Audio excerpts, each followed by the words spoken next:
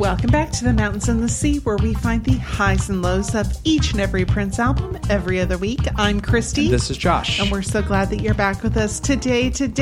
New disc. That's right. We are into disc 5 of Sign of the Times Super Deluxe, another vault disc. Heck yeah. And just admit it. This is the reason why you bought this set. Of course it is. This is why. This and the book. Yes, which I have yet to read the entire thing. Yeah, I need to spend more time with it, but I feel a little overwhelmed at times. With the music? Yeah, but between the music and the rest of life and another show. That's true. You do have yet another podcast. That's right. Yeah, I'm only doing this podcast, but I do have work, so there's that.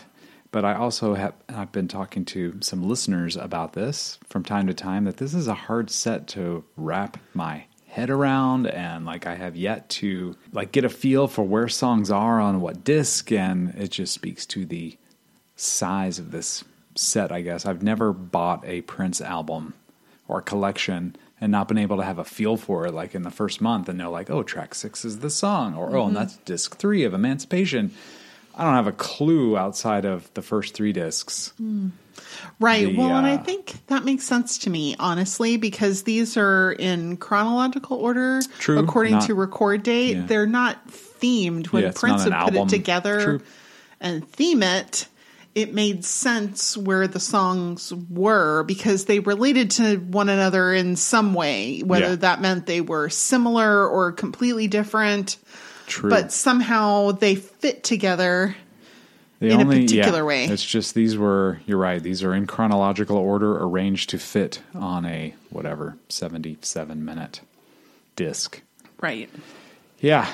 So I'm still learning it. Yeah. I have a feeling I will be for a while, especially since now I feel like I can't go back and re-listen to disc 4 because I've got to prepare for disc 5.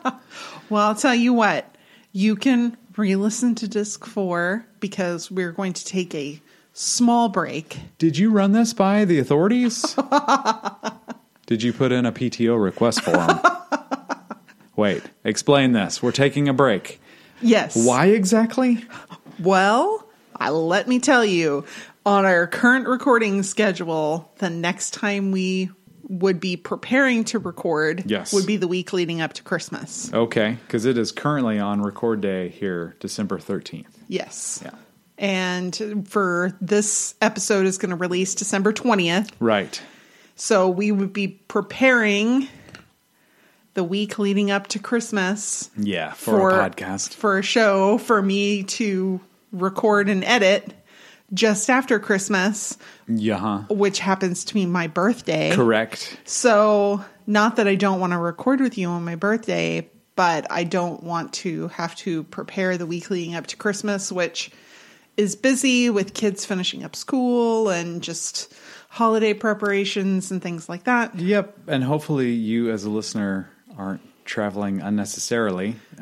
But the holiday week of Christmas may not be the smartest time to be releasing new podcast episodes anyway. Right. They might not get listened to right away. Hopefully you won't miss much. That's right. It's really a Christy break, not a Josh break, because I have it the easiest. Christy has to prepare and then edit the podcast. I just have to prepare and be there for emergency situations, of which there have been 0. So instead of our regular fortnightly schedule, we're going to have 3 weeks in between the release days instead of just 2 like we normally have. I think that was an excellent use of fortnightly, by the way. Oh, thank you. Very nice. Well, in podcast circles, it's a thing that we tend to say because people will say bi-weekly. Oh, and that sounds like twice a week. Well, and you never know, is that every other week or is that twice a week? Yeah. It can mean both because English is confusing sometimes. Right. So, fortnightly is a more descriptive term. I applaud this. Well, I also learned the word beclowned this week. Yes. Thank you, Kai Risdal. Yep. I paid attention and learned a new word, beclowned. Let's see if Prince beclowned himself on any of these tracks. I don't know, but we're going to talk about the first half of disc 5. That is true. If you didn't listen to the end of the last episode, this might come as a surprise to you. Yeah, we're not doing all of disc 5. We are, because these discs are jam-packed with material. We are doing 1/2 a disc at a time for each episode of this podcast to give us space to talk about each one and give each song the time it deserves. That's right.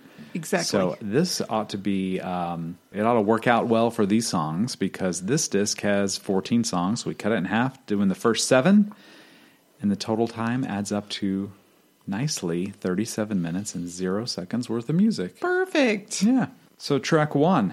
4 minutes and 22 seconds of those 37 minutes goes to Train. Yes. This song did get an official release, but not by Prince. I had completely forgotten. I listened to this song probably 15 times preparing for this podcast, and it wasn't until the 14th time that I remembered and realized, oh, this is Prince's version of a song that was released. This could have been on Originals or Originals 2. Could have been. You know?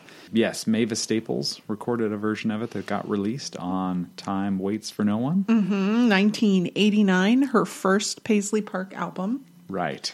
What we've got here is Prince's original version that started, or I guess, as Prince Vault says, basic tracking took place on July 7th, 1986, at his home studio on the same day as another song that we'll be covering, Eggplant. Yep. According to them.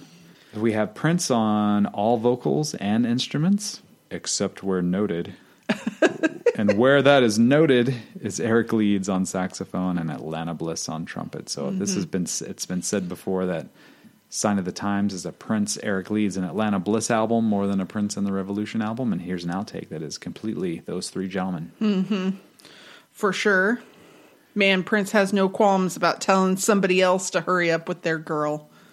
That is true. Or is he talking to himself? I thought he was singing to himself. Oh. Come on, man. Get your bags. Let's get out of here. I think he's talking to himself. Oh, okay. We also mentioned in our last episodes all the modes of transportation with Prince. And there's lots of focus on trains here. Yep. You know, we started with All My Dreams with a train reference, and here we are too. And yeah, I think that he's singing this to himself. Okay. That was my interpretation. Okay. This recording kind of sounds a little messy, and I think it's supposed to sound like the train. Come on, man, get your bag. We got to go. Man, tell that girl. But it's real cluttered. You're and right. Driving, it makes sense, but it wasn't in the Mavis Staples version. Yeah, it's a little toned down in that version. And I think that was wise. Oh, do you? It was a little distracting. It was, but I think it fit into, of course it did because he did it. It fit into the kind of explorations Prince was into. Yes. Like Eggplant has this weird kind of sound to it, and Train has this equally weird, maybe overpowering a little bit, kind of train sound. Yes. Happening. You're right. Yeah. I also noted, like in the first 13 seconds of the songs, that the bass licks are on the upstroke, as Prince would say. Okay. It is on the upstroke. I don't know how else to describe it. So go back and listen to that. Listen to the bass for the first 12 seconds or so before those horn jabs also get layered on at 13 seconds. Get out of here.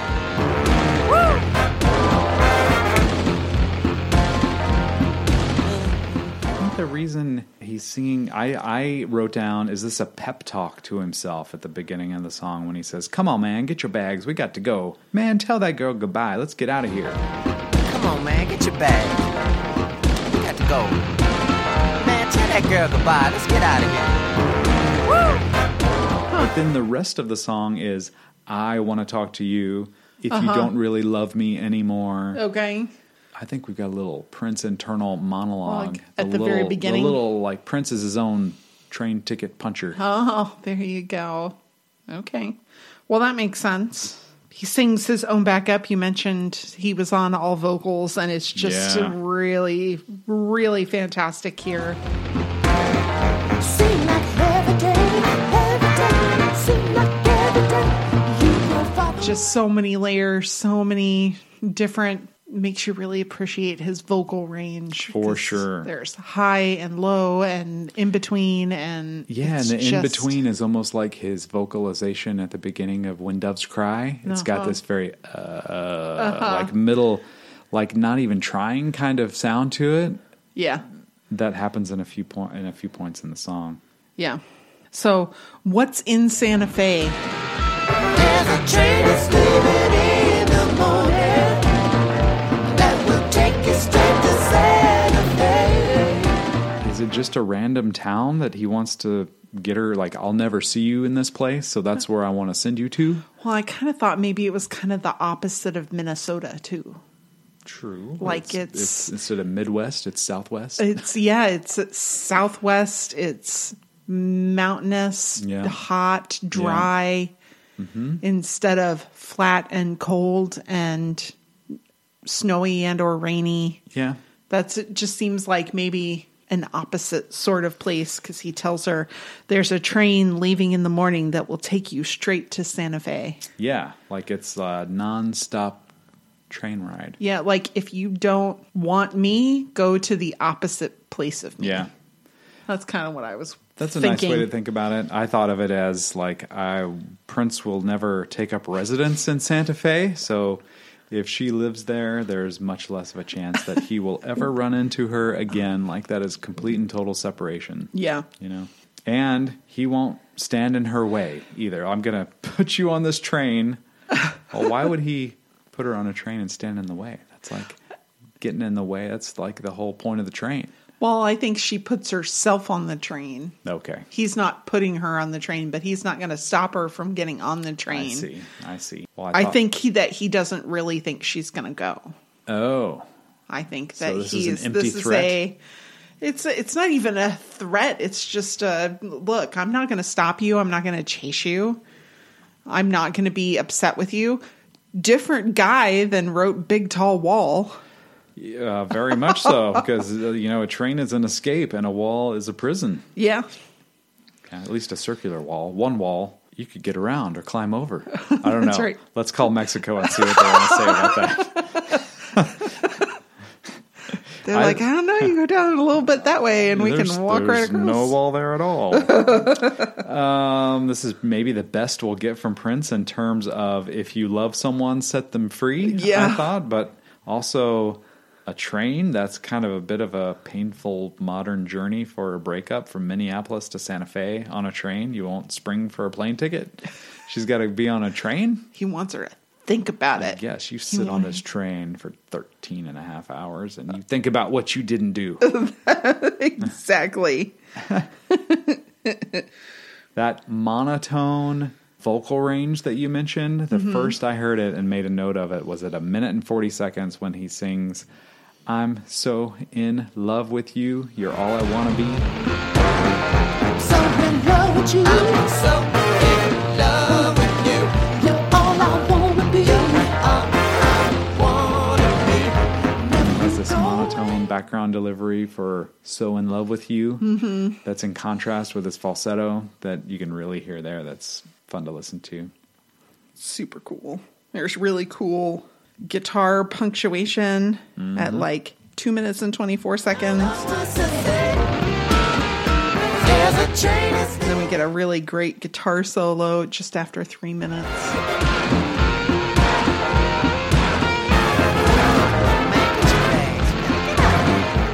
My notes say the same words. Yeah, okay. Also at 2 minutes and 9 seconds, his ooh, ow, ow, ow, ow, ow, falsetto that he delivers.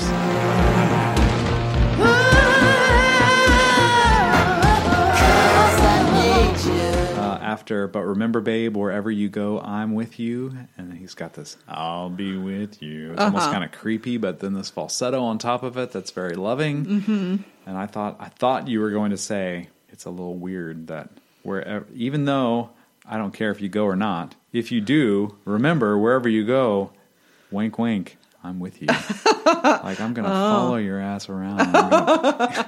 Oh, no, I just think that he believes himself to be so unforgettable. Yes. That no matter where she goes, my essence will be there forever. And he's probably right. I've left an indelible mark upon you. That's right. Like he permanently peed on her ankle. There's some really cool little buried bells at like 2 minutes and 45 seconds that are very nice.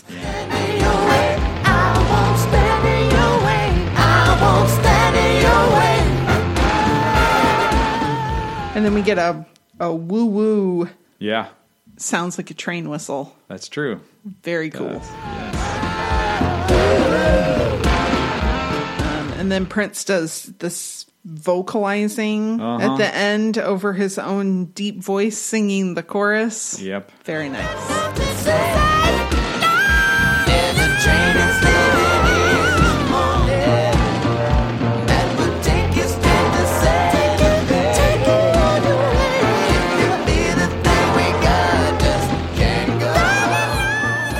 Particularly like 3 minutes and 26 seconds. When the line, if you feel this thing we got, just can't go on. Like there's a second of great falsetto vocalization is awesome.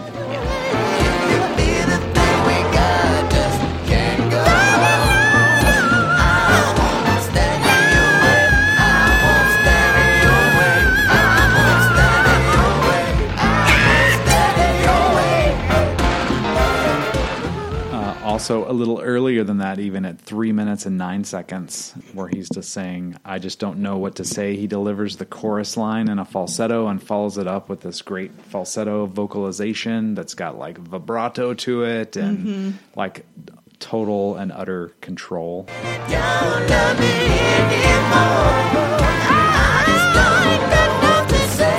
I thought was like amazing, especially since it almost seemed like this song never really had a home on a Prince album. Yeah, it was probably planned for Dream Factory at one point. Yeah. But it's like even if he was recording without a permanent idea in mind, the amount of effort never wavered. Right. All right, and then we have It Ain't Over Till the Fat Lady Sings, performed by Prince, Wendy, Lisa, Eric Leeds, and Lana Bliss. Yeah.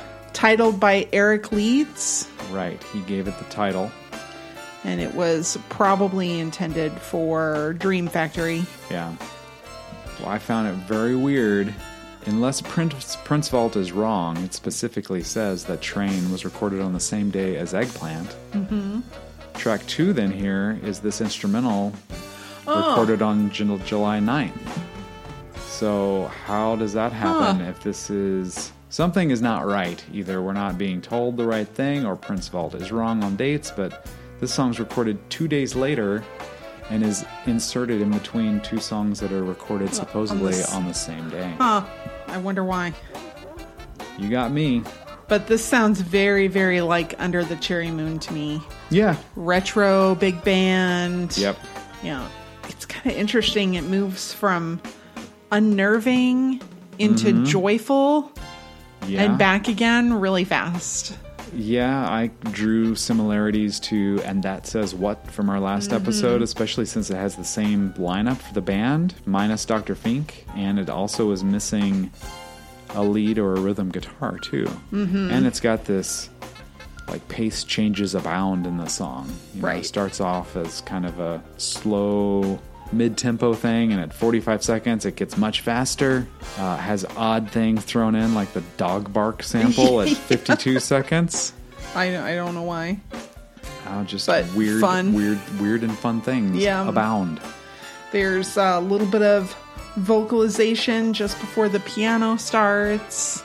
You can definitely tell it's Prince. Yeah, where there's this drum breakdown, and it ends up going, and you hear Prince go, and so I found myself listening to the song, seeing if I could time myself to get the right. And I think I finally got it. Oh, okay. Yeah. Good. That piano part that you mentioned? Yes. Actually, before we get to that, I wanted to also mention that I thought at 59 seconds to a minute 2 seconds... I want to sing along. These are a few of my favorite things. It's like, yes. It's in there. I mean, I can't call it a sample because it is them playing it, but it is definitely that melody. Yep.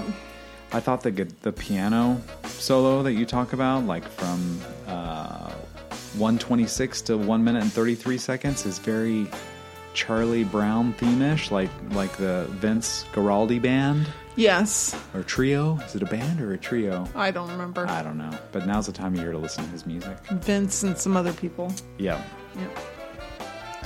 It's interesting. There's live horns. Yes, there are. And yet, at the end, we still get some synthesizer horns. That's true. Which I was like, that's interesting. Very interesting. And Prince, again, his musical contributions are drums only, which also led me back to And That Says What. Mm-hmm. And it's a little bit of a Madhouse approach also, except for the fact that we've got Wendy and Lisa on bass and piano, respectively, through this song. I just thought it was a short but nice instrumental workout. Yeah. I guess. Yeah.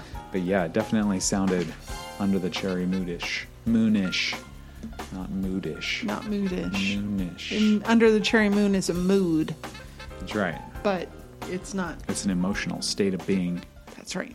All right. And then we move into Eggplant, original Prince vocal. Yeah. Again, like I said before, according to Prince Vault, recorded on July 7th, same day as Train, which would be 2 days before the previous song, if those dates are right. I'm just all caps in my notes here. How are these in chronological order? I want to know what's going on here. We might have to at Dwayne Tudall, see if we can get an answer there. That might be a smart thing to do. Yeah, that'd be a good idea. Yeah.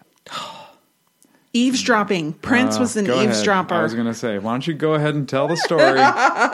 So Prince overheard a conversation between Wendy and Susanna that gave the inspiration for this song, and Eggplant is evidently the opposite of an egghead, a smart person. Which I had never really heard before. No, I think it's a made-up thing. I think Prince made it up. I don't think Eggplant is... No. I meant egghead being an intellectual. I've never heard that. Well, first of all, no one's ever called me that, and I'm super smart. I don't mean to laugh at you.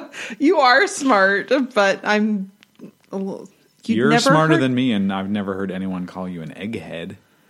Well... What, like, is an egg timer like a super smart timer? No, it's just like a person with a big round head. They're an egghead. Heads are shaped like eggs. Yes, but it's more pronounced when you have a big brain. There are smart people with small heads. Maybe Prince, because he had a small body and by comparison a giant head. Yeah, but he wasn't a big old dork, and Egghead's a big dork. I think he might have been a little bit of a dork. He just made being a dork cool. In Uptown, dorks are cool. Okay, fair.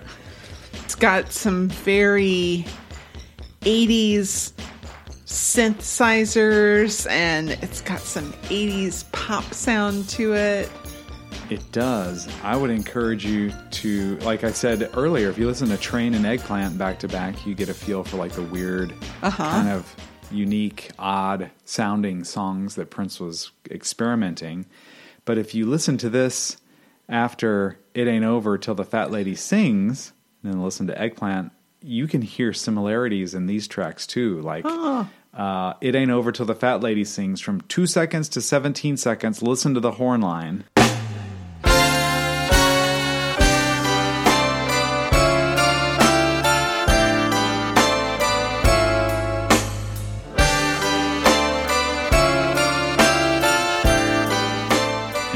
Eggplant, the start until 7 seconds into it,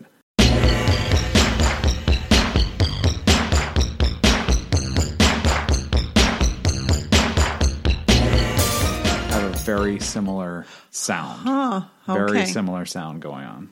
Okay. I would also point out that there's the same cymbal sounds in the opening of this song, and again at 7 seconds and 15 seconds that you can hear in the song It. Okay. Okay. I made a note that how fun the cymbals were. Yes. I had not making the... There's like a gong kind of sound. Yeah. This woman, the Eggplant. Yeah. She's not much substance. No religion. Starving children don't concern her as long as she's got food. Yep. Starving children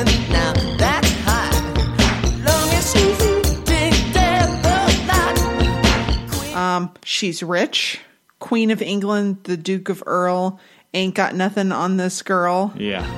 Queen of England, Duke of Earl, they ain't got nothing on this girl. And she's a hair flipper. She is a hair flipper. Hence, that was the conversation that Prince overheard, was Wendy and Susanna talking about hair flippers. Yeah. So she's probably pretty. She flips her hair and thinks she's cool. Oh, and she's also dumb. She's an eggplant. Right. Yeah.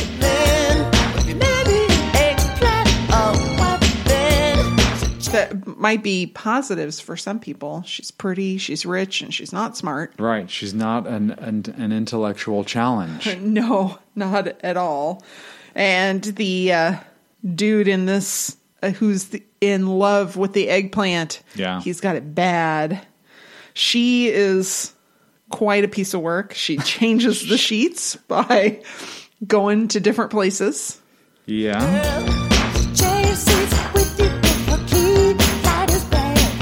The Guinness Book of World Records can't count how many lovers she's had. Or the beer. Or the beer. Well, the line in the song is Guinness couldn't count all the men she's had. So I had a little joke written down here that would be when Christy says the Book of World Records can't count it, you should say the beer doesn't know either. Worked out great. Worked out real great.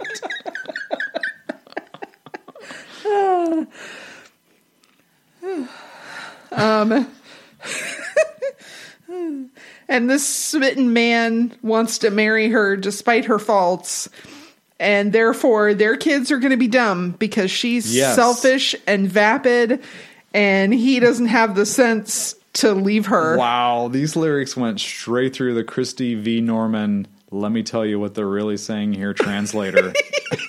It came out the other end real fast. There you go. Wow. Like bread through a goose. That was graphic. Yeah, I thought that the give birth to an eggplant, oh, what a drag. I was like, wow. So you're saying if you marry this woman who he calls a hag, then your children are destined to be dummies too. Right, because you're a dummy for not seeing her for what she is and marrying her anyway, and she's just not smart. Like dumminess isn't a... Dumminess. Yes, dumminess. It's not the recessive gene. No, it's not. So is she into girls and orgies too? Oh, tell me where the bread and the goose found that. There's always 8 women to 3 men. Oh, yeah. Always 8 women to 3 men. I'm like, oh, she's into orgies and girls because those 3 men are going to be busy. Oh. Even if they're busy with 2 girls each, that's 2 girls left over. I think I saw it as like the odds of you getting a smart woman are difficult. Oh. Tough. Therefore, if you marry an eggplant, oh, what then?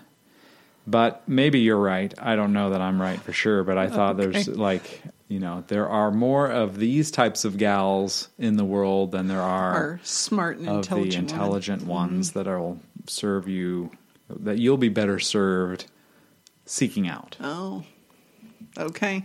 Ever the optimist, Josh. Ever the optimist.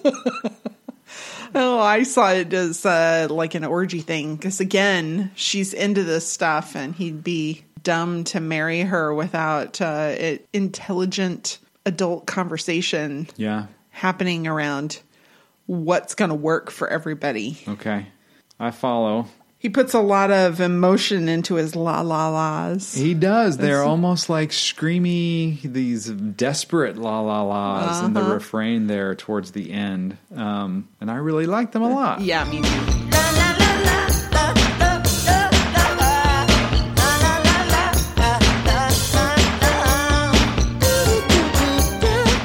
That was one of my favorite parts of the song, actually, was his la-la-las. And there are a lot of la-la-la things in these vault tracks. Mm-hmm. But here, they're not such a repetitive part of the song. It's more of this like a bridge kind of treatment, but he delivers them with a lot of emotion. Mm-hmm. Yeah. And after that instrumental outro, when it's like 2 minutes and 26 seconds, the song picks up and gets real funky.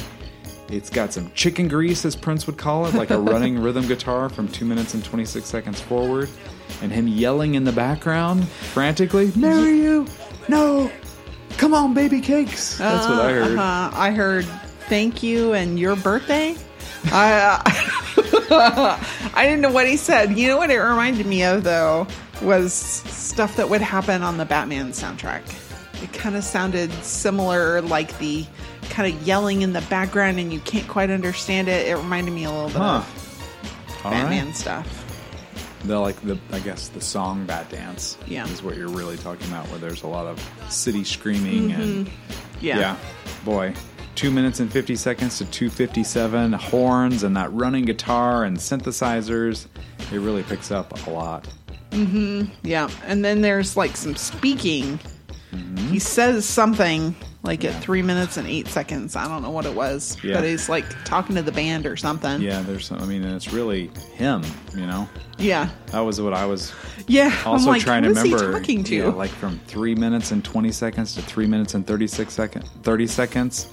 There's this 6-note descending and repeating piano part, and I kept reminding myself, this is Prince on all these instruments except horns here. So pay attention. These are not like throwaway things. This is all him. Yep. What else? There's a sax solo that ends the song, like 4 minutes and 34 seconds until the end. And did you notice that it ends with a slowed down gong cymbal effect that was also used throughout Eggplant? Well, this is Eggplant, so it's also used throughout the song, is what I'm trying to say. But it was slowed down at the end. The very last thing you hear is this. Oh, I didn't realize it was the slow down gong. Yeah, same effect, just slowed down. Okay. You had me confused there for a second. I'm like, wait, what song are you talking about? I'm just going to start referring to the songs that we're talking about by their proper name. You're going to do the royal... That's right. Talking about the song. That's right. Since we decided to give The Crown another try last night, I'm very official and very proper. And if you could bow using only your neck, that would make me happy. Yeah, there we go. Speaking of being a royal, everybody want what they don't got. Yes. Was likely not planned to have a release, but was recorded at the same time as Dream Factory tracks. Yeah. According to Prince Vault, the lyrics to the song, along with other released song lyrics, were published in Neo Manifesto, which I've never owned a copy of. I went to look for it just to see. It's quite pricey. Yeah, we don't need it that bad. That's okay. That can be at Neo Manifesto. That's right. No. 1994 was when that was published. Did you see that it was all the song, the one we're referring to now, Everybody Want What They Don't Got, was also recorded on the same day as The Cross. Oh, no. Okay, cool. According to Prince Vault. Okay. That is true. Prince on all vocals and all instruments. Very cool. It sounds like 80s easy listening, but not in a bad way. Okay. My summary was about as sing-songy of a song you'll ever hear from Prince. Oh, yeah. But maybe not bad. Yeah, that's fair. Bouncy, happy. Yeah. Again, in contrast to the lyrics, kind of like Big Tall Wall was. Yeah. Also, all bemoaning materialism. But I thought the music was almost like the kind of thing you could find on a stock music site now. Yeah. If you were shooting a toothpaste commercial. Well, that's what I mean. It sounded like 80s easy listening. I want to just like walk down the street and snap my fingers like a white man when I listen to this song. Like a white man. Right, because I am a white man. That's right. Unusually, it leads off with the chorus, and though that's happened a lot. I keep feeling like we point that out on a lot of these vault tracks, that the songs lead with the chorus. Yeah, it seems like something Prince did and then didn't go forward with very often. Yeah, I can't argue with it because he does it here, and this was probably never even intended for an album. Mm-hmm. people are all the same in many ways. If they got nothing or if they got a lot, everybody want what they don't got. Yeah. Wow. If they got nothing, no. If they got a lot, everybody want what they don't got. Oh. The Christie translation machine is in overdrive this episode. That wasn't a translation. I just read the lyrics. No. You had some other insight thrown in there. Yeah. I'm sorry to tell you, it was smarter than just reciting the lyrics. Okay. So Sarah Succotash, I believe, is just a funny name. I think so too. I don't know what caused Prince to think of the word succotash. Well, let me tell you what a succotash is. Oh, I didn't even think to look it up. It's not like a stomach rash, is it? No. Okay. It's much more pleasant than that. It's a salad sort of side dish. No, Josh, it's not a stomach rash. It's a salad side dish. Okay. It's based on sweet corn and beans, and then has a variety of other ingredients. So the basis of succotash is sweet corn and beans, and then depending on the type of succotash you're making, and I'm just going to say succotash as many times as I can because it's fun to say succotash, you'll add in different ingredients. So it's kind of like a picnic food, I think. Okay. It sounds like the kind of food that would come back to haunt you shortly afterwards to me. It sounds like Minnesota potlucks in the summertime to me. Oh, that could be succotash.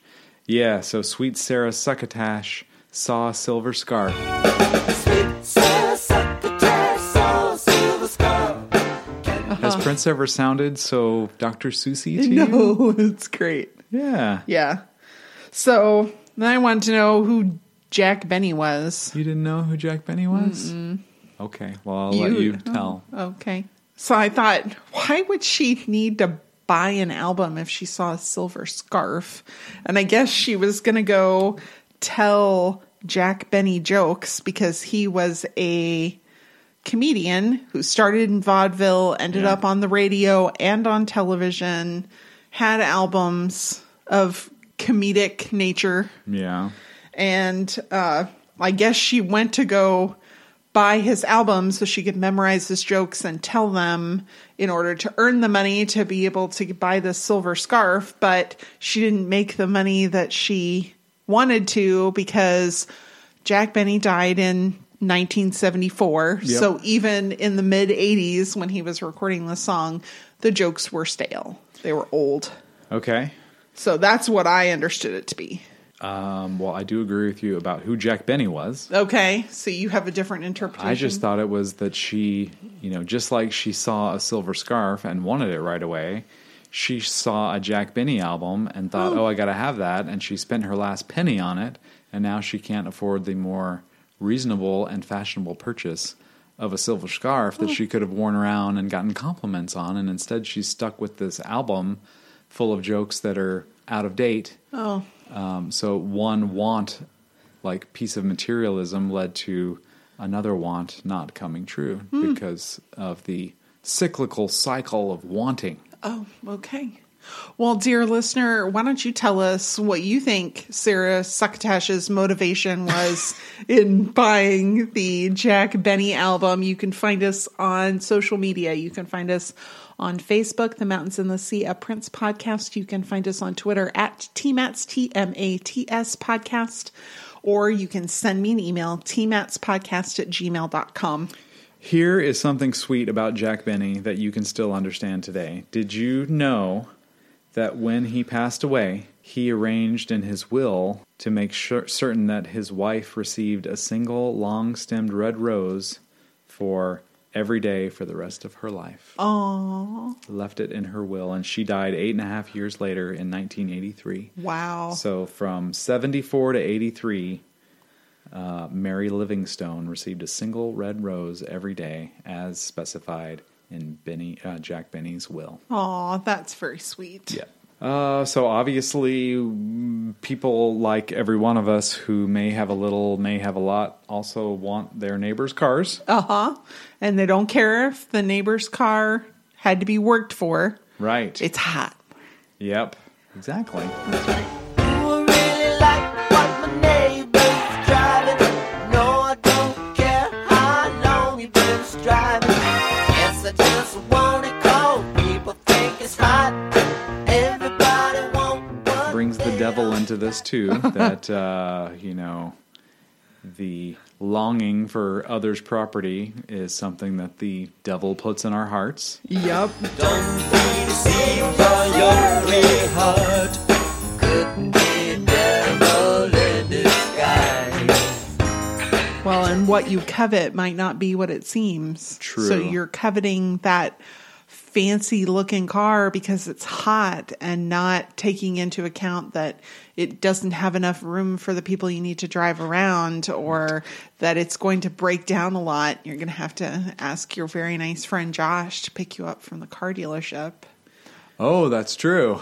I do that for friends with I know you do. Nice cars. You did in the before times. Oh, well, yeah, I used to. I don't pick anybody up now and get yourself to your car dealership. That's right.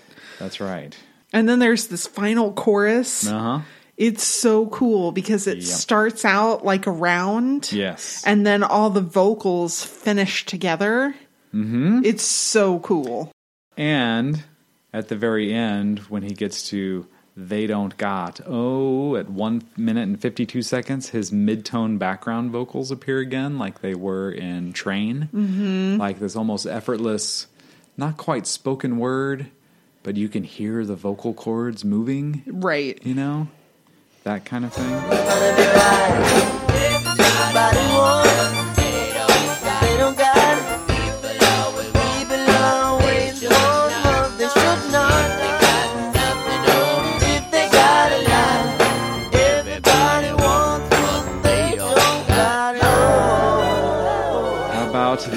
How about the outro?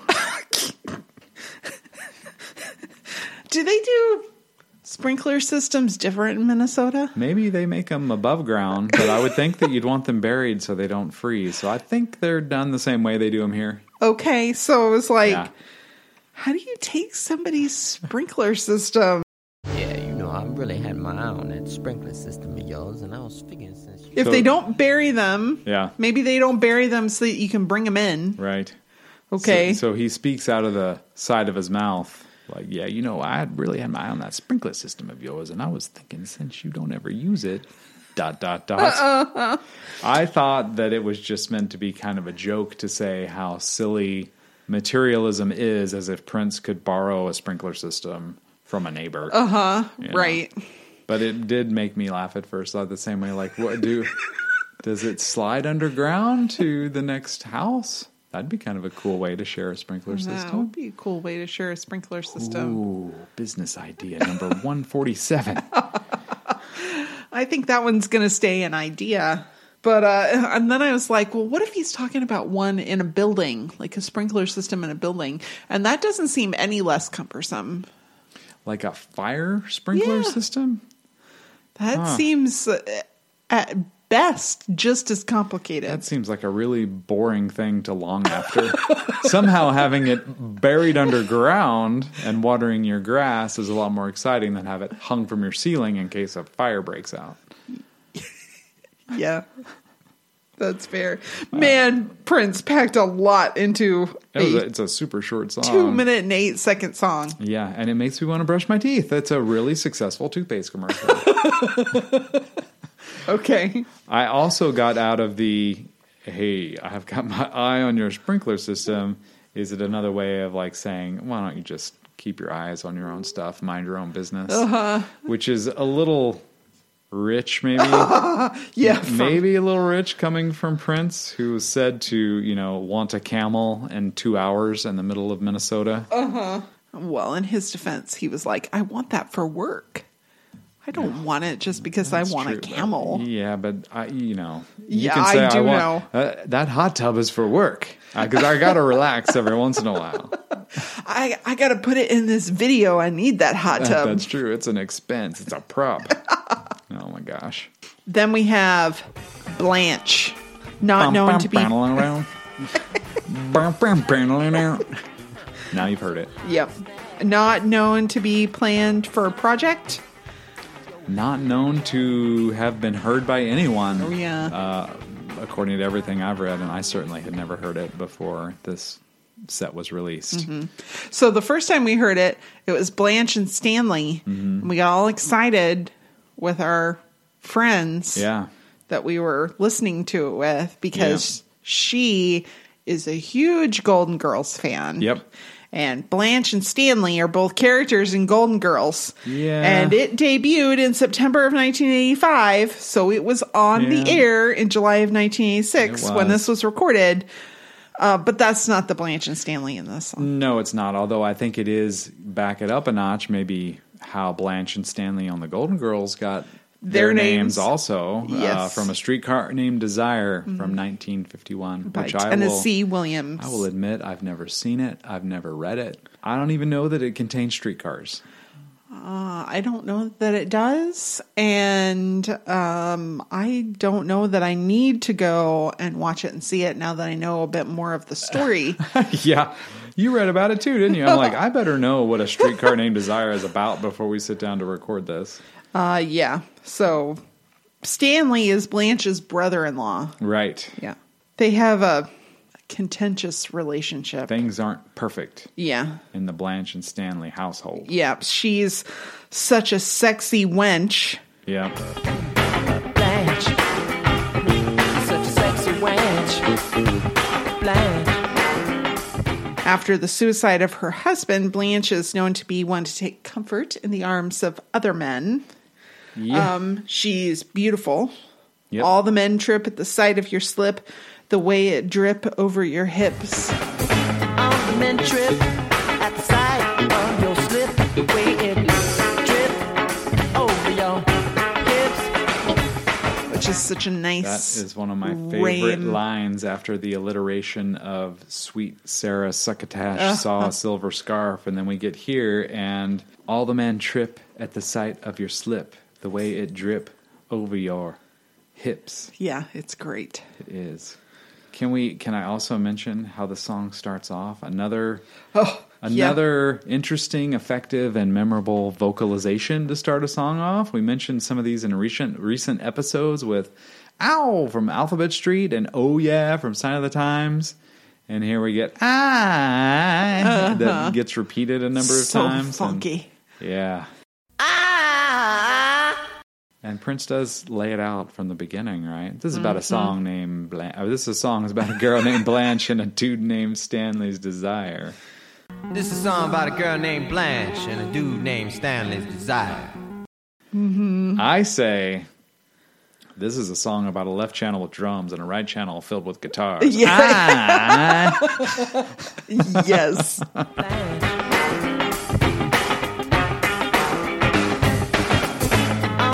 Very, very true. Yeah, there's this rough staccato guitar playing that suits the song so well. And it's not beautiful, but it's simple and intense. Yeah, and it's super repetitive, but like fun. Yeah. Like I want to keep hearing it. Yeah. Mm-hmm. It totally works. Yeah. Yeah, and there's that guitar riff, and it becomes more prominent and more insistent as it goes on. And I think it's really echoing the story of Stanley's desire for Blanche. Yes, it becomes more intense, right? More and more insistent. Yeah. And this is a song that you can really enjoy if you don't know the story. Yeah.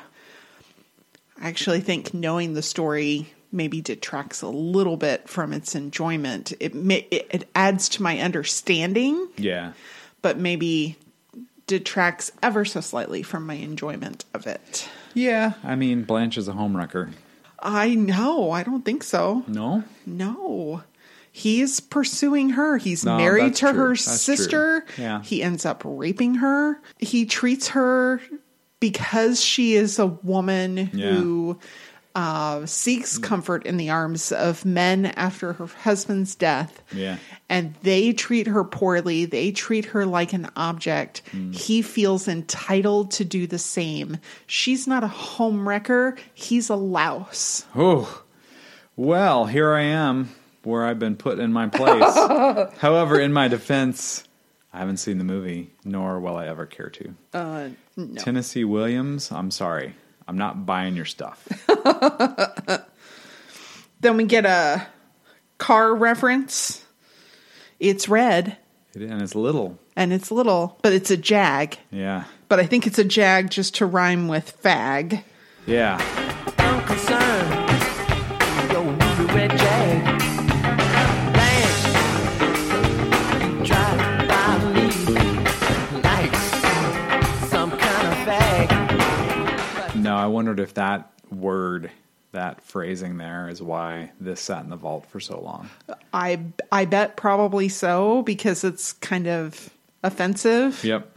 And Stanley's using that as the reason that Blanche won't sleep with him, why she's playing hard to get for so long. And I'm like, could it be that you're married to her sister? Marlon Brando. I'm like, she's going to pass you by because you're married to her sister. Not because she thinks you're gay. But there's this layered guitar that's just super, super great.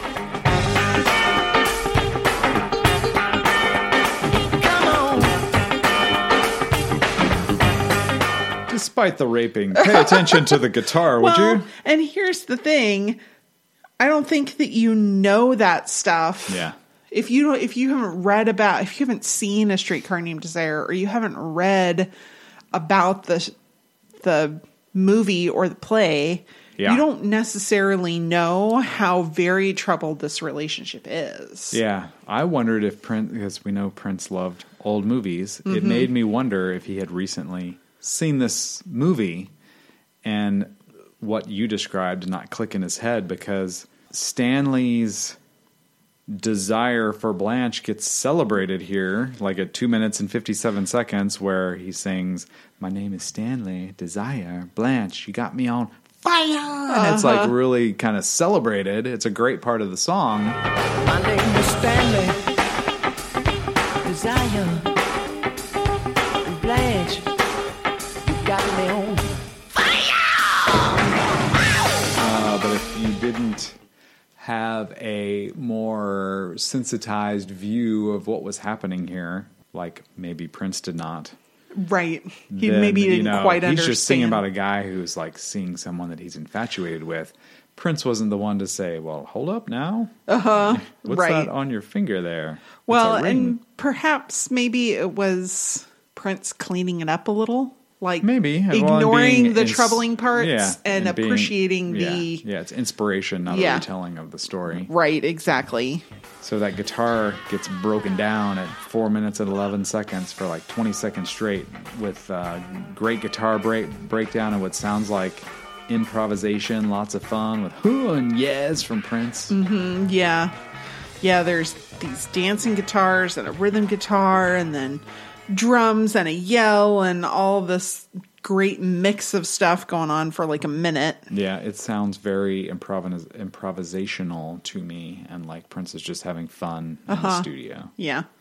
And then it falls apart pretty spectacularly. Yeah. It's great. It crumbles to a crawl. Which is kind of interesting because once you kind of know the story of it, this music here in this last like couple minutes of the song almost kind of tells that story. Like it's reaching this crescendo and there's this back and forth and it's playful but concerning, and then it all falls apart.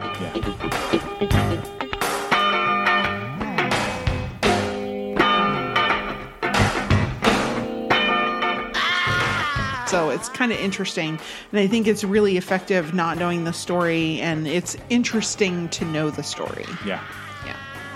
Well, Prince didn't have Wikipedia in 1986 to learn about stuff he may have only seen once but not completely comprehended. Mm-hmm. Super fair. Very fun song, though.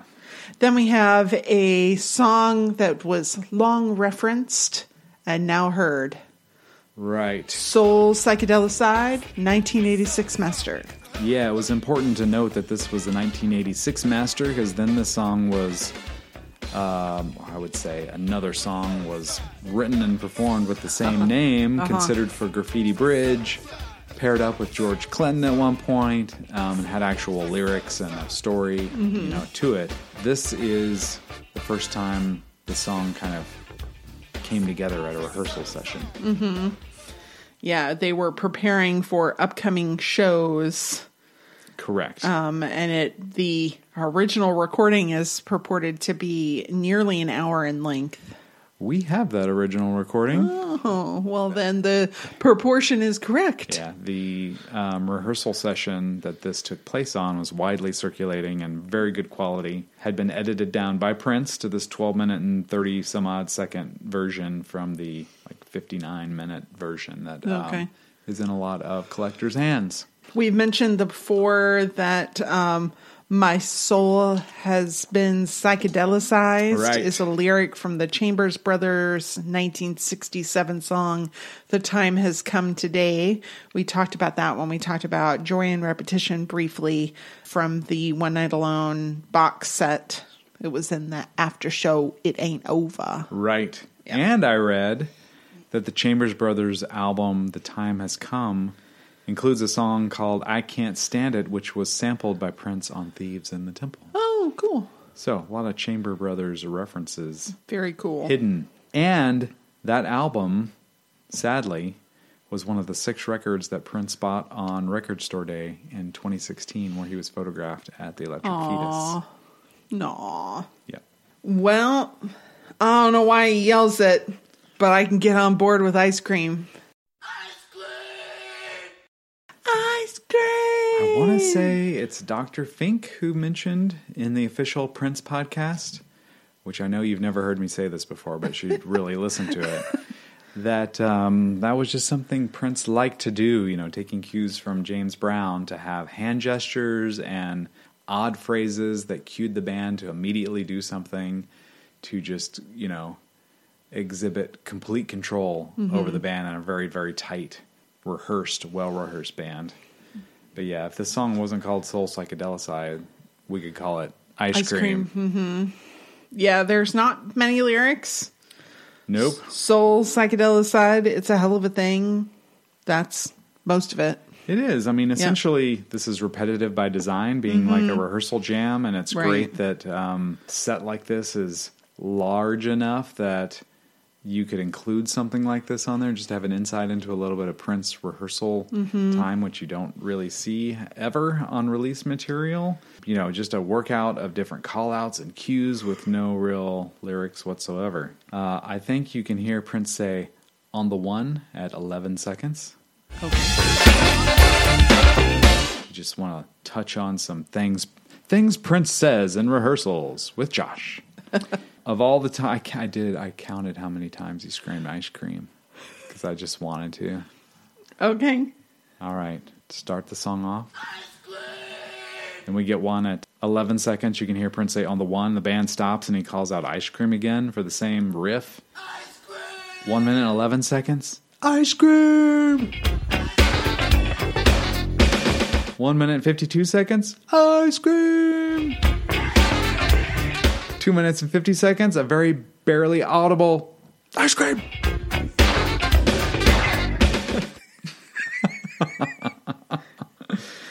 All right, and at 3 minutes and 23 seconds, while if you listen closely up to that point, you can hear a whisper of the song title. Like you can hear the S's to me in Prince's voice saying soul, psychedelicide, all the way up to this point. But this is the first time you can really hear him saying soul, psychedelicide repetitively at 3 minutes and 23 seconds.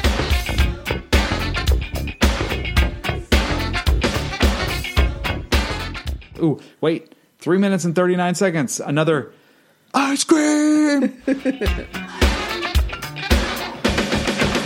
I don't know who started it, but the women are the ones chanting soul, psychedelicide, with the men in the round and adding it's a hell of a thing to after it, after psychedelicide.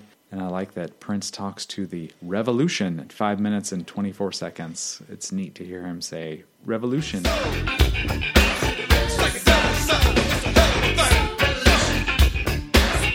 And I didn't realize, even though I had this 60-some-odd minute rehearsal of this for a very, very long time, how much of It's Gonna Be a Beautiful Night was included in it. Okay. At 5 minutes and 33 seconds to 5 minutes 37 seconds, we've got It's Gonna Be a Beautiful Night. You'll notice it. If you did not notice it, once you hear it, you'll never unhear it.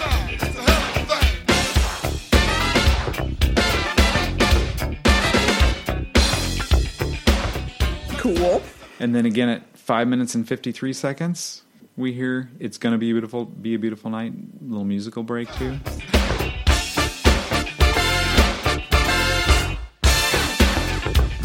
And hey, by now you've reached the halfway point of this 12-minute and 37-second song. Shall I continue? Go for it. Just other things I like to point out. When at 7 minutes and 2 seconds, Prince calls out, bass and drums, keep singing.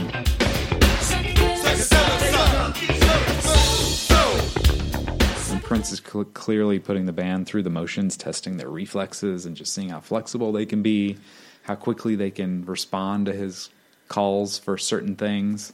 I think at 7 minutes and 59 seconds, I hear them say psychedelicide. Oh.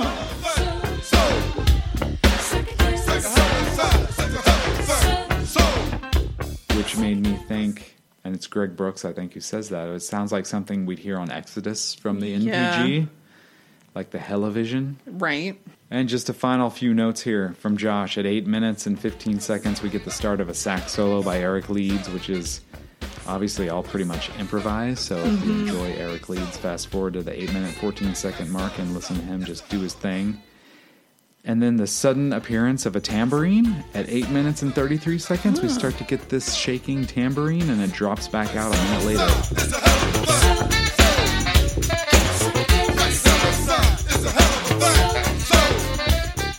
Then listening in headphones again this morning, like at 9 minutes and 38 seconds, one of the men, I don't know who it is, but they're singing "So Psychedelicide."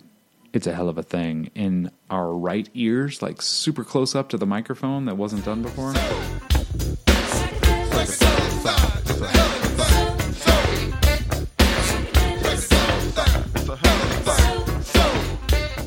And from there to the end, I'm soul psychedelicided out. Well, I really like it, like 10 minutes and 47 seconds.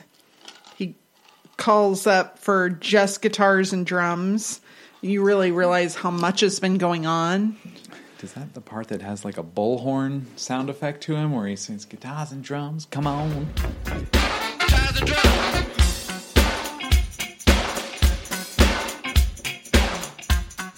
And then he calls everything else back in. Bobby ride, bass, keep the horns blowing, come on. Yep. And all that stuff comes back in. You're like, oh, right. Yeah, okay. Bobby ride, bass, keep the horns blowing, come on. I never heard him tell Bobby Z to ride. That was usually like a John Blackwell thing or a Michael Bland thing to just keep playing gentle, keep it in the pocket and don't change. So I thought this was another song. I think on the last episode we pointed out a song that was like a great demonstration of Bobby Z's live drumming skills, and we've got that here too. I mean, he essentially leads the song. Yeah.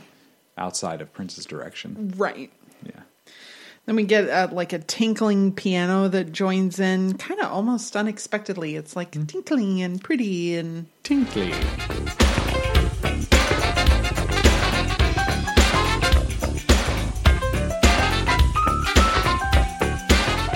And we get some piercing synthesizers like we would hear later in Black Sweat. Yeah.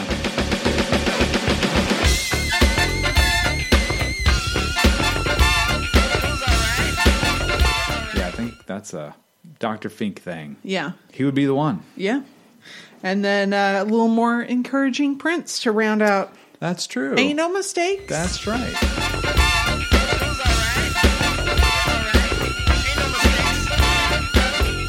I was like, okay. Yeah, he had a very Miles Davis approach there. Yeah, that's good. Then we have The Ball. The Ball. This is a song that confused the bejesus out of me as a teenage young man collecting Prince outtakes, which I had no business doing. Wait, this is The Ball? But he talks about Crystal Ball. Right. And I thought Crystal Ball was called Expert Lover. I I didn't know what was going on. Yeah. I demanded an explanation for the song I obtained illegally.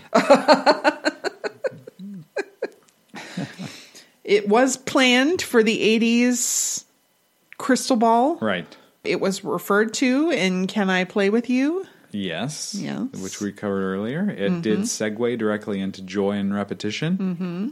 It later became I Know on Love Sexy. It did. I was going to ask you if you realize the significance of this song as it developed into the first song we covered on this podcast. That's right. Because we opened with Love Sexy. Mm-hmm. Yes, all the music was retained, but it had entirely new lyrics. Yeah, I think the drums were re-recorded and, some things were redone, but the basic like horn line and that kind of stuff remained the same. And the all for one for all, fun for everyone kind of lyric.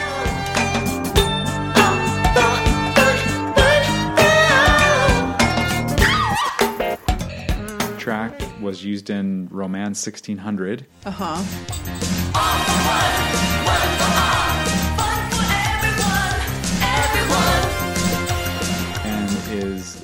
was said in Spanish at the beginning of We March from the Gold Experience as well. Uno para todos y todos para uno.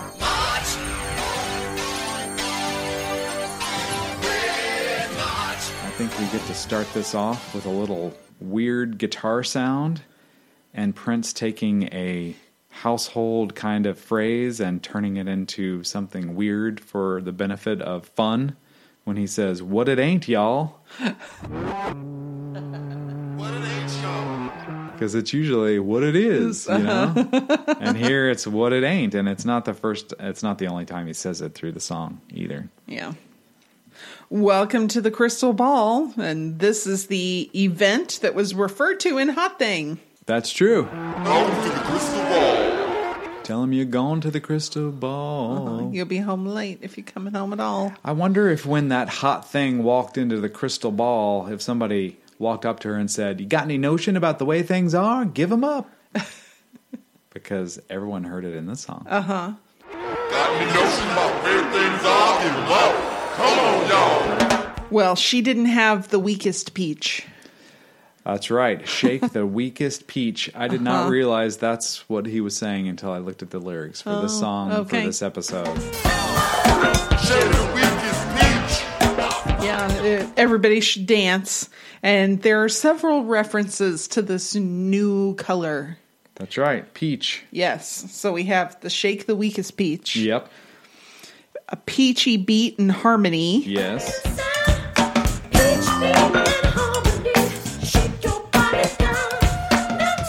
All I want to do is get your peachy stuff. And have some fun tonight.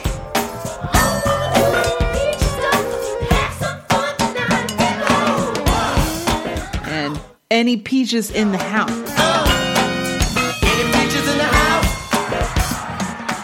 Yeah, and I thought that it was any preachers in the house. Oh, yeah. And then realized, it's all these peach references. I never knew that. It's peach. Prince was thinking, I might like a new color. Yeah, instead of black and white. Or purple. Yeah. Yep. I love the shake the weakest peach. Get off and party, y'all. If you got a weak heart, split up now. Or split now. Like at 25 seconds... It's kind of an updated version of you ain't got to go home, but you got to get the hell out of here. I kind of thought of it as like if you can't, like usually they say you don't have to go home, but you got to get out of here. It's like we're closing. Mm-hmm. You don't need to be here. But this was kind of like if you can't handle the funk, you better just hit the road. Correct. Yeah. And the whole song is sung in like a very high falsetto, really fun. It's kind of silly. It's like 1970s funk soul, but updated for the 80s. Yep. Kind of thing. Yep.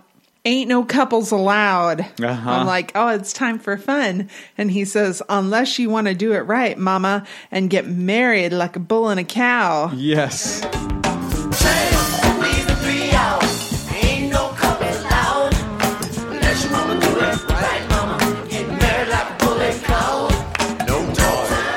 Okay, so only monogamy after you're married. Correct. Okay, but also, if you really want to marry her, Prince, don't call her cow under any circumstance. Oh, that's true. That's very true. That's not the analogy you really should be looking for. And that's an insult from movie star also. Yeah. Maybe next time, fat cow. Pretty sure that's in there. Yeah, so he knows better. He does know better. But this is a party. It doesn't matter. That's true. Right after that, where he sings No Time for Attitudes, I Say We Don't Want to Fight at 1 minute and 36 seconds. When he sings No Time, there's a cool slowed down effect on No Time that kind of serves as background vocals that are it's kind of fun. No time, attitude. I mean, Old MacDonald's farm is up in this party because we've got party y'all, everybody get loose, ball, shake your body just like a goose. So we've got bulls, cows, and geese all in the opening verse. And then there's this like xylophone that's in it. Mm-hmm. It's just right. Sometimes it's really pretty, and sometimes it's really insistent. Yeah. You mentioned I Know. There's a little part there from 2 minutes and 9 seconds to 2 minutes and 14 seconds with little electric guitars and Prince, ow. And it's followed by the horn line that is reused completely in I Know.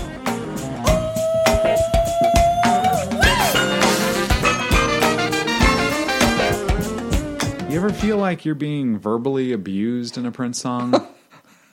I mean, because Greg Brooks kind of makes me feel that way from 2 minutes 25 seconds to 2 minutes and 34 seconds. There's this guitar and Greg not asking, but get up, come on. He does not like people sitting down at parties. Well, okay.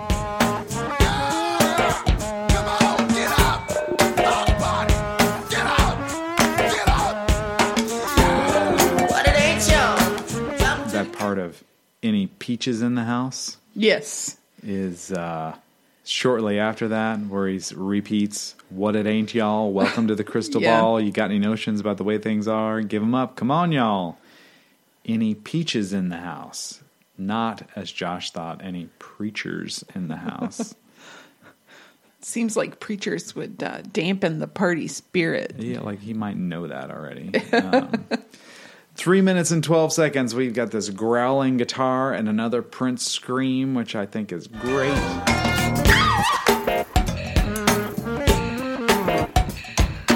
And towards the end of the song, like the last 40 minutes is basically like 40 this fun... minutes? 40 seconds, sorry. Okay. No, this isn't Soul Psychedelicide, this is the ball. From 3 minutes and 31 seconds to 4 minutes and 10 seconds, so I just think it's a fun instrumental like interlude with this fun sax solo and repeating ball over and over again until it kind of winds down a little bit like Blanche does. Mm-hmm. There's a kind of a drum shift. Mm-hmm. Yeah. And then as Prince says, the song comes to an end and Prince says, welcome to the crystal ball. So I'm like, oh, he's welcoming us again, even though the song is now over. That's right, because this was just the start of the party. Right. Welcome to the crystal ball.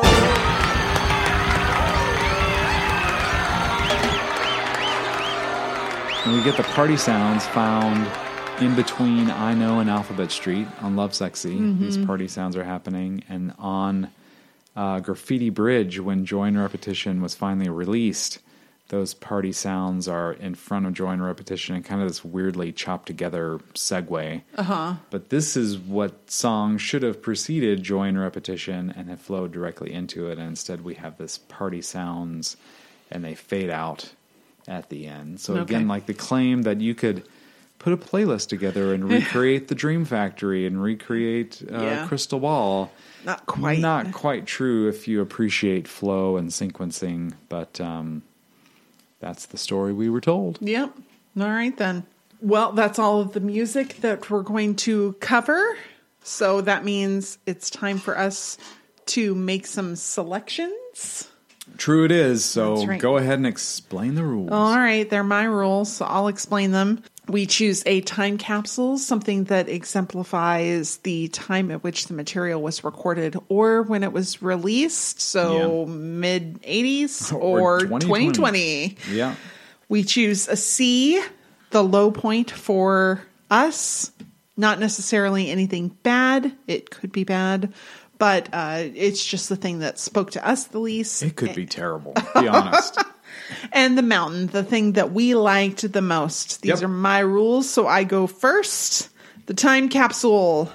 Everybody want what they don't got. Just because it really sounded like a lot of what was on the radio in the mid-'80s to me.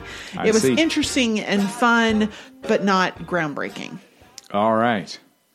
My time capsule is Train. Just Prince's romanticism of travel, even though this is a breakup song.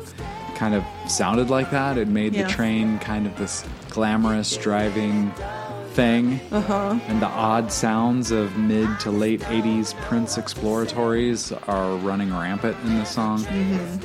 So they definitely give me the 1986-87 feeling when I listen to Train. Okay. For me, the C was Soul Psychedelicide. Really? Not because I didn't really like it, because it was fine, but it was just fine. And I wanted something a little different, maybe more introspective when it was referenced in Joy and Repetition.